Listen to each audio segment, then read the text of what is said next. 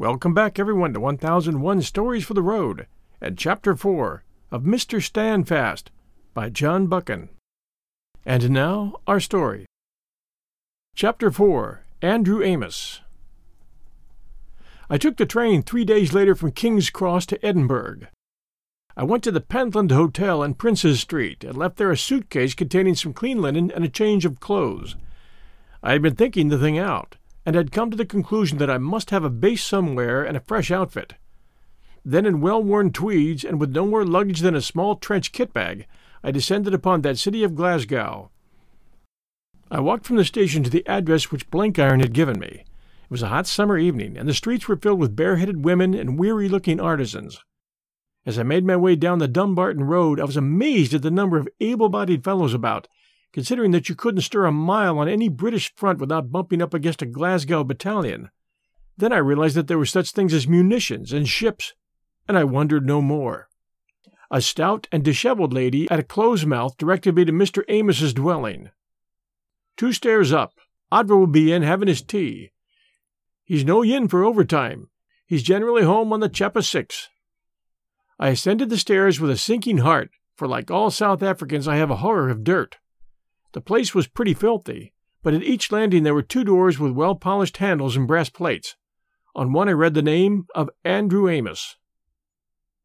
A man in his shirt-sleeves opened to me. A little man without a collar and with an unbuttoned waistcoat. That was all I saw of him in the dim light, but he held out a paw like a gorilla's and drew me in. The sitting-room, which looked over many chimneys to a pale yellow sky, against which 2 factory stalks stood out sharply, gave me light enough to observe him fully. He was about 5'4", broad-shouldered, and with a great towsy head of grizzled hair. He wore spectacles, and his face was like some old-fashioned Scotch minister's, for he had heavy eyebrows and whiskers which joined each other under his jaw, while his chin and enormous upper lip were clean-shaven. His eyes were steely gray and very solemn, but full of smouldering energy. His voice was enormous, and would have shaken the walls if he had not had the habit of speaking with half-closed lips. He had not a sound tooth in his head. A saucer full of tea and a plate which had once contained ham and eggs were on the table. He nodded towards them and asked me if I had eaten. "You'll no eat anything? Some would offer you a dram, but this house is a staunch teetotal. I dure you'll have to try the nearest public if you're thirsty." "So Mr. Brand's your name?" he asked in his gusty voice. "I was expecting ye. But dod, man, you're late." He extricated from his trousers pocket an ancient silver watch and regarded it with disfavor. "The dashed thing is stop it. What do you make of the time, Mr. Brand?" He proceeded to pry open the lid of his watch with the knife he had used to cut his tobacco, and as he examined the works, he turned the back of the case towards me. On the inside I saw pasted, "Mary Lamington's purple and white wafer." I held my watch up so that he could see the same token. His keen eyes, raised for a second, noted it, and he shut his own with a snap and returned it to his pocket. His manner lost its wariness and became almost genial. "You've come up to see Glasgow, Mr. Brand. Well, it's a steerin' bit, and there's honest folk bides in it, and some not so honest. They tell me you're from South Africa. That's a long gait away, but I ken something about South Africa, for I had a cousin's son out there for his lungs. He was in a shop in Main Street, Bloemfontein. They called him Peter Dobson. You would maybe mind of him." Then he discoursed of the Clyde. He was an incomer, he told me, from the borders, his native place being the town of Galashiels, or as he called it, Gawley. "I began as a power loom tuner in Stafford's Mill. Then my father died and I took up his trade of joiner. But it's no world nowadays for the small independent business, so I came to the Clyde and learned a shipwright's job. I may say I become a leader in the trade, for though I'm no an official of the Union, and not likely to be, there's no man's word carries more weight than mine, and the government kens that, for they've set me on commissions up and down the land to look at woods and report on the nature of the timber. Bribery, they think it is. But Andrew Amos is not to be bribed. He'll have his way about any government on earth, and tell them to their face what he thinks of them. Aye, and he'll fight the case of the working man against his oppressor, should it be the government or the fatted calves at the Labour Union. You'll have heard tell of the shop stewards, Mr. Brand?" I admitted I had, for I had been well coached by Blenkiron in the current history of industrial disputes. "Well, I'm a shop steward. We represent the rank and file against the office-bearers that have lost the confidence of the working man. But I'm no socialist, and I would have you keep mind of that. I'm yin of the old border radicals, and I'm not like to change. I'm for individual liberty and equal rights and chances for all men. I'll no more bow down before a dagon of the government official than before the bale of a feckless tweed-side laird. I've to keep my views to myself, for these young lads are all drunk and daft with their wee books about capital and collectivism, and long senseless words I would not try my tongue with. Them and their socialism. There's more gumption in a page of John Stuart Mill than in all that foreign trash. But as I say, I've got to keep a quiet sow, for the world is getting socialism now like the measles. It all comes of a defective education. And what does a border radical say about the war? I asked. He took off his spectacles and cocked his shaggy brows at me. I tell you, Mr. Brand, all that was bad and all that I've ever wrestled with since I came to years of discretion. Tories and lairds and manufacturers and publicans and the old kirk. All that was bad, I say, for there was our bits of decency. You'll find in the Germans full measure pressed down and running over. When the war started, I considered the subject calmly for 3 days, and then I said, Andreamus, you found the enemy at last. The ones you fought before were, in a manner of speaking, just misguided friends. It's either you or the Kaiser this time, my man. His eyes had lost their gravity and had taken on a sombre ferocity. Aye, and I've not wavered. I got a word early in the business as to the way I can serve my country best. It's not been an easy job, and there's plenty of honest folk today will give me a bad name. They think I'm stirring up the men at home and deserting the cause of the lads at the front, man. I'm keeping them straight. If I didn't fight their battles on a sound economic issue, they would take the dorts and be at the mercy of the first blackguard that preached revolution. Me and my like are safety valves, if you follow me. And dinna you make any mistake, Mr. Brand. The men that are agitating for a rise in wages are not for peace. They're fighting for the lads overseas as much as for themselves. There's not yin in 1,000 that wouldn't sweat himself blind to beat the Germans. The government's made mistakes, and mud be made to pay for them. If it were not so, the men would feel like a moose in a trap, for they would have no way to make their grievance felt. What for should the big man double his profits, and the small man be ill set to get his ham and egg on Sabbath morning? That's the meaning of labour unrest, as they call it, and it's a good thing, says I, for if labour did not get its leg over the traces now and then, the spank of the land would be dead in it, and Hindenburg could squeeze it like a rotten apple. I asked if he spoke for the bulk of the men. For 90% on ony ballot. I don't say that there's not plenty of riffraff, the pint and a dram gentry and the soft heads that are reading bits of newspapers and muddling their wits with foreign wigmaleries.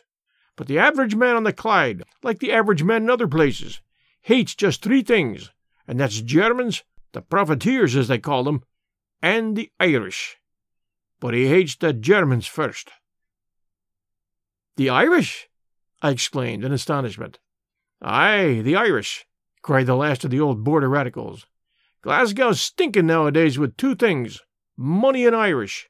I mind the day when I followed Mr. Gladstone's Home Rule policy and used to threep about the noble, generous, warm-hearted sister nation held in a foreign bondage. My God! I'm not speaking about Ulster, which is a dour, ill-natured den, but our own folk all the same. But the men that will not do a hand's turn to help the war and take the chance of our necessities to set up a Bobby rebellion are hateful to God and man. We treated them like pet lambs, and that's the thanks we get. They're coming over here in thousands to take the jobs of lads that are doing their duty. I was speaking last week to a widow woman that keeps a wee dairy down the Dilmarnock Road. She has 2 sons, and both in the army, one in the Cameronians and one a prisoner in Germany. She was telling me that she could not keep going any more, lacking the help of the boys, though she'd worked her fingers to the bone. Surely it's a cruel job, Mr. Amos, she says, that the government should take both my laddies, and maybe I'll never see them again, and let the Irish gang free, and take the bread from our mouth. At the gasworks across the road they took on 100 Irish last week, and every yin of them as young and well set up as you could ask to see. And my wee Davy, him that's in Germany, had I a weak chest, and Jimmy was troubled with a bowel complaint. That's surely no justice. He broke off and lit a match by drawing it across the seat of his trousers. "It's time I got the gas lighted. There's some men coming in here at 10:30. As the gas squealed and flickered in the lighting, he sketched for me the coming guests.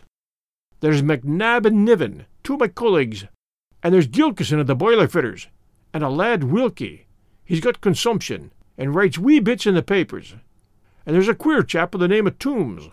They tell me he comes from Cambridge, and he's a kind of professor there. Anyways, more stuffed with havers than an egg with meat. He told me he was here to get at the heart of the working man, and I said to him that he would have to look a bit farther than the sleeve of the working man's jacket. There's no muckle in his head, poor soul. Then there'll be Tam Norrie, him that edits our weekly paper, Justice for All. Tam's a humorist and great on Robert Burns, but he has now the balance of a dwining teetotum. You'll understand, Mr. Brand, that I keep my mouth shut in such company, and don't express my own views more than is absolutely necessary. I criticize whiles, and that gives me the name of Winston Common Sense. But I never let my tongue wag. The feck of the lads coming tonight are not the real working man. They're just the froth on the pot. But it's the froth that will be useful to you. Remember, they've heard tell of ye already, and you've some sort of reputation to keep up." "Will Mr. Abel Gresson be here?" I asked. "No," he said. "Not yet. Him and me haven't yet got to the point of paying visits. But the men that come will be Gresson's friends, and they'll speak of ye to him. It's the best kind of introduction you could seek." The knocker sounded, and Mr. Amos hastened to admit the first comers. These were McNabb and Wilkie, the one a decent middle-aged man with a fresh-washed face and a celluloid collar, the other a round-shouldered youth, with lank hair and the large eyes and luminous skin which are the marks of phthisis. "This is Mr. Brand, boys, from South Africa," was Amos's presentation. Presently came Niven, a bearded giant, and Mr. Norrie, the editor, a fat, dirty fellow smoking a rank cigar. Gilkison of the boiler fitters, when he arrived, proved to be a pleasant young man in spectacles who spoke with an educated voice and clearly belonged to a slightly different social scale. Last came Toombs, the Cambridge professor, a lean youth with a sour mouth and eyes that reminded me of Launcelot Wake. "Ye'll no be a magnet, Mr. Brand, though ye come from South Africa," said Mr. Norrie with a real guffaw. "No, not me. I'm a working engineer," I said. "My father was from Scotland, and this is my first visit to my native country, as my friend Mr. Amos was telling you." The consumptive looked at me suspiciously. "We've got 2-3 of the comrades here that the capitalist government expelled from the Transvaal. If you're our way of thinking, you'll maybe know them." I said I'd be overjoyed to meet them, but that at the time of the outrage in question I'd been working on a mine 1,000 miles further north. Then ensued an hour of extraordinary talk. Toombs, in his sing-song mamby-pamby university voice, was concerned to get information. He asked endless questions, chiefly of Gilkison, who was the only one who really understood his language. I thought I'd never seen anyone quite so fluent and so futile, and yet there was a kind of feeble violence in him like a demented sheep. He was engaged in venting some private academic spite against society, and I thought that in a revolution he would be the class of lad I would personally conduct to the nearest lamp-post. And all the while Amos and McNabb and Nivens carried on their own conversation about the affairs of their society, wholly impervious to the tornado raging around them.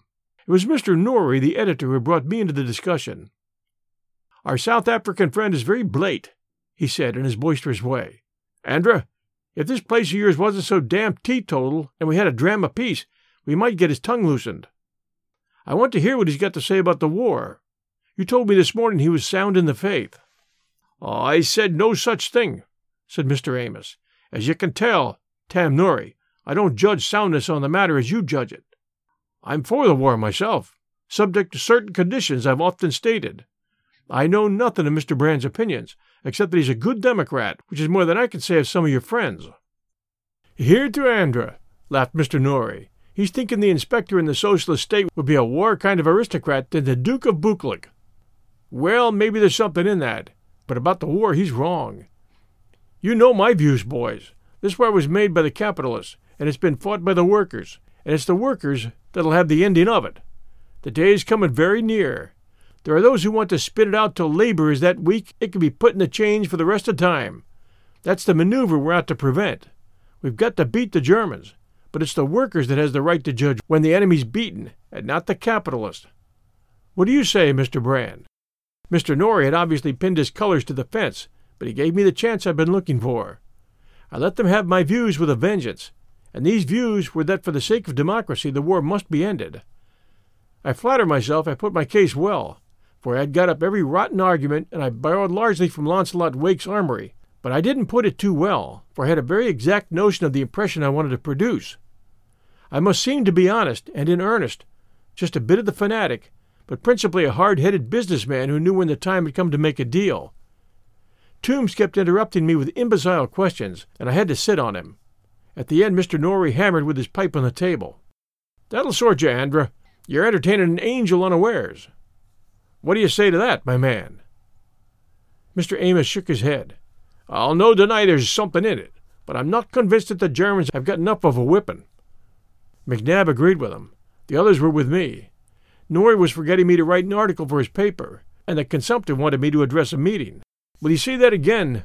Will you say that tomorrow down at our hall in Numulus Street? We've got a lodge meeting of the IWB, and I'll make them put you in the program." He kept his luminous eyes like a sick dog's fixed on me, and I saw that I had made one ally. I told him that I had come to Glasgow to learn and not to teach, but I would miss no chance to testify to my faith. "Now, boys, I'm for my bed," said Amos, shaking the dottle from his pipe. "Mr. Toombs, I'll conduct ye the morn over the brigand works, but I've had enough clavers for one evening. I'm a man that wants his 8 hours' sleep." The old fellow saw them to the door and came back to me with a ghost of a grin in his face. "A queer crowd, Mr. Brand. McNabb didn't like what you said. He had a lad he killed in Gallipoli, and he's no looking for peace this side the grave. He's my best friend in Glasgow. He's an elder in the Gaelic kirk in the Cowcaddens, and I'm what you call a free thinker, but we're wonderful agreed on the fundamentals. You spoke your bit very well, I must admit. Gresson will hear tell of you as a promising recruit." "It's a rotten job," I said. "Aye, it's a rotten job. I often feel like vomiting over it myself, but it's not for us to complain. A word in your ear, Mr. Brand. Could you not look a bit more sheepish? You stare folk straight in the eye, like a Highland sergeant major up at Maryhill Barracks." And he winked slowly and grotesquely with his left eye. He marched to a cupboard and produced a black bottle and a glass. "I'm blue ribbon myself, but you'll be the better of something to take the taste out of your mouth. There's Loch Katrine water at the pipe there. As I was saying, there's not much ill in that lot. Toombs is a black offence, but a dominie's a dominie all the world over. They may crack about their industrial workers and brow things they're going to do, but there's a wholesome dampness about the tinder on Clydeside. They should try Ireland." "Supposing," I said, "there was a really clever man who wanted to help the enemy. You think he could do little good by stirring up trouble in the shops here?" "I'm positive." "And if he were a shrewd fellow, he'd soon tumble to that?" "Aye." "Then if he still stayed on here, he would be after bigger game, something really dangerous and damnable." Amos drew down his brows and looked me in the face. "I see what you're getting at me, boy. That would be my conclusion. I came to it a week since about the man you'll maybe meet the morn's night." Then from below the bed he pulled a box from which he drew a handsome flute. "You'll forgive me, Mr. Brand, but I like a tune before I go to my bed. McNabb says his prayers, and I have a tune on the flute, and the principle's just about the same." So that singular evening closed with music, very sweet and true renderings of old border melodies like "My Peggy is a Young Thing" and "When the Kye Come Home." I fell asleep with the vision of Amos, his face all puckered up at the mouth, and a wandering sentiment in his eye, recaptured in his dingy world the emotions of a boy. We'll return to our story right after this sponsor message. The widow woman from next door, who acted as housekeeper, cook, and general factotum to the establishment, brought me shaving water next morning, but I had to go without a bath. When I entered the kitchen I found no one there, but while I consumed the inevitable ham and egg, Amos arrived back for breakfast. He brought with him the morning's paper. "The Herald says there's been a big battle at Espers," he announced. I tore open the sheet and read of the great attack of 31st July, which was spoiled by the weather. "My God!" I cried. "They've got the St. Julian and that dirty Fresenberg Ridge, and Hooge, and Sanctuary Wood. I knew every inch of that damn place. "Mr. Brand," said a warning voice, "that'll never do. If our friends last night heard you talk like that, you might as well take the train back to London. They're speaking about you in the yards this morning. You'll get a good turnout at your meeting tonight, but they're saying that the police will interfere. That might not be a bad thing, but I trust you to show discretion, for you'll not be muckle's worth of use to anybody if they jail you in Duke Street. I hear Gresson will be there with a fraternal message from his lunatics in America. I've arranged that you go down to Tam Norrie this afternoon and give him hand with his bit paper. Tam will tell you the whole clash of the West Country, and I look to ye to keep him off the drink. He's arguing that writing and drinking gang together and quoting Robert Burns, but the creature has a wife and 5 bairns dependent on him." I spent a fantastic day. For 2 hours I sat in Norrie's dirty den while he smoked and orated, and when he remembered his business, took down in shorthand my impressions of the labor situation in South Africa for his rag. They were fine, breezy impressions based on the most wholehearted ignorance, and if they ever reached the Rand, I wonder what my friends there made of Cornelius Brand, their author. I stood him dinner at an indifferent eating-house in a street off the Broomielaw, and thereafter had a drink with him in a public-house, and was introduced to some of his less reputable friends. About tea-time I went back to Amos's lodgings, and spent an hour or so writing a long letter to Mr. Ivory. I described to him everybody I had met. I gave highly colored views of the explosive material on the Clyde, and I deplored the lack of clear-headedness in the progressive forces. I drew an elaborate picture of Amos, and deduced from it that the radicals were like to be a bar to true progress. "They have switched their old militancy," I wrote, "onto another track, for with them it is a matter of conscience to be always militant." I finished up with some very crude remarks on economics culled from the table talk of the egregious Tombs. It was the kind of letter which I hoped would establish my character in his mind as an industrious innocent. 7 o'clock found me in Newmiln Street, where I was seized upon by Wilkie. He had put on a clean collar for the occasion and had partially washed his thin face. The poor fellow had a cough that shook him like the walls of a powerhouse when the dynamos are going. He was very apologetic about Amos. "Andrew belongs to the past world," he said. "He has a big reputation in his society, and he's a fine fighter, but he has no kind of vision, if you understand me. He's an old Gladstonian, and that's done and damned in Scotland. He's not a modern, Mr. Brand, like you and me. But tonight you'll meet 1 or 2 chaps that'll be worth your while to know. You'll maybe not go quite as far as them, but you're on the same road. I'm hoping for the day when we'll have our councils of workmen and soldiers like the Russians all over the land, and dictate our terms to the parasites in Parliament.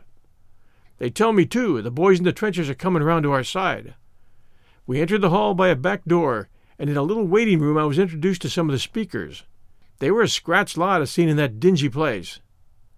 The chairman was a shop steward in one of the societies, a fierce little rat of a man, who spoke with a Cockney accent and addressed me as comrade. But one of them roused my liveliest interest. I heard the name of Gresson, and I turned to find a fellow of about 35, rather sprucely dressed, with a flower in his buttonhole. "Mr. Brand," he said, in a rich American voice which recalled Blenkiron's. "Very pleased to meet you, sir. We have come from remote parts of the globe to be present at this gathering." I noticed that he had reddish hair and small bright eyes, and a nose with a droop like a Polish Jew's. As soon as we reached the platform I saw that there was going to be trouble. The hall was packed to the door, and in all the front half there was the kind of audience I expected to see, working men of the political type who before the war would have thronged the party meetings. But not all the crowd at the back had come to listen. Some were scalawags, some looked like better-class clerks out for a spree, and there was a fair quantity of khaki. There were also 1 or 2 gentlemen not strictly sober. The chairman began by putting his foot in it. He said we were there tonight to protest against the continuation of the war and to form a branch of the new British Council of Workmen and Soldiers. He told them with a fine mixture of metaphors that we had got to take the reins into our own hands, for the men who were running the war had their own axes to grind and were marching to oligarchy through the blood of the workers. He added that we had no quarrel with Germany half as bad as we had with our own capitalists. He looked forward to the day when British soldiers would leap from their trenches and extend the hand of friendship to their German comrades. "No me," said a solemn voice. "I'm no seeking a bullet in my wine," at which there was laughter and catcalls. Toombs followed and made a worse hash of it. He was determined to speak, as he would have put it, to democracy in its own language. So he said hell several times, loudly but without conviction. Presently he slipped into the manner of the lecturer, and the audience grew restless. "I propose to ask myself a question," he began, and from the back of the hall came, "And a damn silly answer you'll get." After that, there was no more Toombs. I followed Toombs, and to my surprise got a fair hearing. I felt as mean as a mangy dog on a cold morning, for I hated to talk rot before soldiers, especially before a couple of Royal Scot Fusiliers, who for all I knew might have been in my own brigade. My line was the plain, practical, patriotic man just come from the colonies, who looked at things with fresh eyes and called for a new deal. I was very moderate, but to justify my appearance there I had to put in a wild patch or two, and I got these by impassioned attacks on the Ministry of Munitions. I mixed up a little mild praise of the Germans, whom I said I had known all over the world for decent fellows. I received little applause, but no marked dissent, and sat down with deep thankfulness. The next speaker put the lid on it. I believe he was a noted agitator who had already been deported. Towards him there was no lukewarmness, for one half of the audience cheered wildly when he rose, and the other half hissed and groaned. He began with a whirlwind abuse of the idle rich, then of the middle classes, he called them rich man's flunkies, and finally of the government. All that was fairly well received, for it is the fashion of the Briton to run down every government and yet to be very averse to parting from it. Then he started on the soldiers and slanged the officers. Gentry pups was his name for them, and the generals, whom he accused of idleness, of cowardice, and of habitual intoxication. He told us that our own kith and kin were sacrificed in every battle by leaders who had not the guts to share their risks. The Scots Fusiliers looked perturbed, as if they were in doubt of his meaning. Then he put it more plainly. "Will any soldier deny that the men are the barrage to keep the officers' skins whole?" "That's a bloody lie," said one of the Fusilier jocks. The man took no notice of the interruption, being carried away by the torrent of his own rhetoric, but he had not allowed for the persistence of the interrupter. The jock got slowly to his feet and announced that he wanted satisfaction. "If ye open your dirty gab to blackguard honest men, I'll come up on the platform and wring your neck." At that there was a fine old row, some crying out order, some fair play, and some applauding. A Canadian at the back of the hall started a song, and there was an ugly press forward. The hall seemed to be moving up from the back, and already men were standing in all the passages and right to the edge of the platform. I did not like the look in the eyes of these newcomers, and among the crowd I saw several who were obviously plain-clothes policemen. The chairman whispered a word to the speaker, who continued when the noise was temporarily died down, and for a little sluiced out pure anarchism. But he got his foot in it again, for he pointed to the Sinn Feiners as examples of manly independence. At that, pandemonium broke loose, and he never had another look in. There were several fights going on in the hall between the public and courageous supporters of the orator. Then Gresson advanced to the edge of the platform in a vain endeavor to retrieve the day. I must say he did it uncommonly well. He was clearly a practiced speaker, and for a moment his appeal, "Now, boys, let's cool down a bit and talk sense," had an effect. But the mischief had been done, and the crowd was surging round the lonely redoubt where we sat. Besides, I could see that for all his clever talk the meeting did not like the look of him. He was as mild as a turtle-dove, but they wouldn't stand for it. A missile hurtled past my nose, and I saw a rotten cabbage envelop the baldish head of the ex-deportee. Someone reached out a long arm and grabbed a chair, and with it took the legs from Gresson. Then the light suddenly went out, and we retreated in good order by the platform door with a yelling crowd at our heels. It was here that the plain-clothes men came in handy. They held the door while the ex-deportee was smuggled out by some side entrance. That class of lad would soon cease to exist but for the protection of the law which he would abolish. The rest of us, having less to fear, were suffered to leak onto Numela Street. I found myself standing next to Gresson and took his arm. There was something hard in his coat pocket. Unfortunately, there was a big lamp at the point where we emerged, and therefore our confusion were the Fusilier jocks. Both were strung to the fighting pitch, and were determined to have someone's blood. Of me they took no notice, but Gresson had spoken after their ire had been roused, and was marked out as a victim. With a howl of joy they rushed for him. I felt his hand steal to his side pocket. "Let that alone, you fool," I growled in his ear. "Sure, mister," he said, and the next second we were in the thick of it. It was like so many street fights I have seen, an immense crowd which surged up around us, and yet left a clear ring.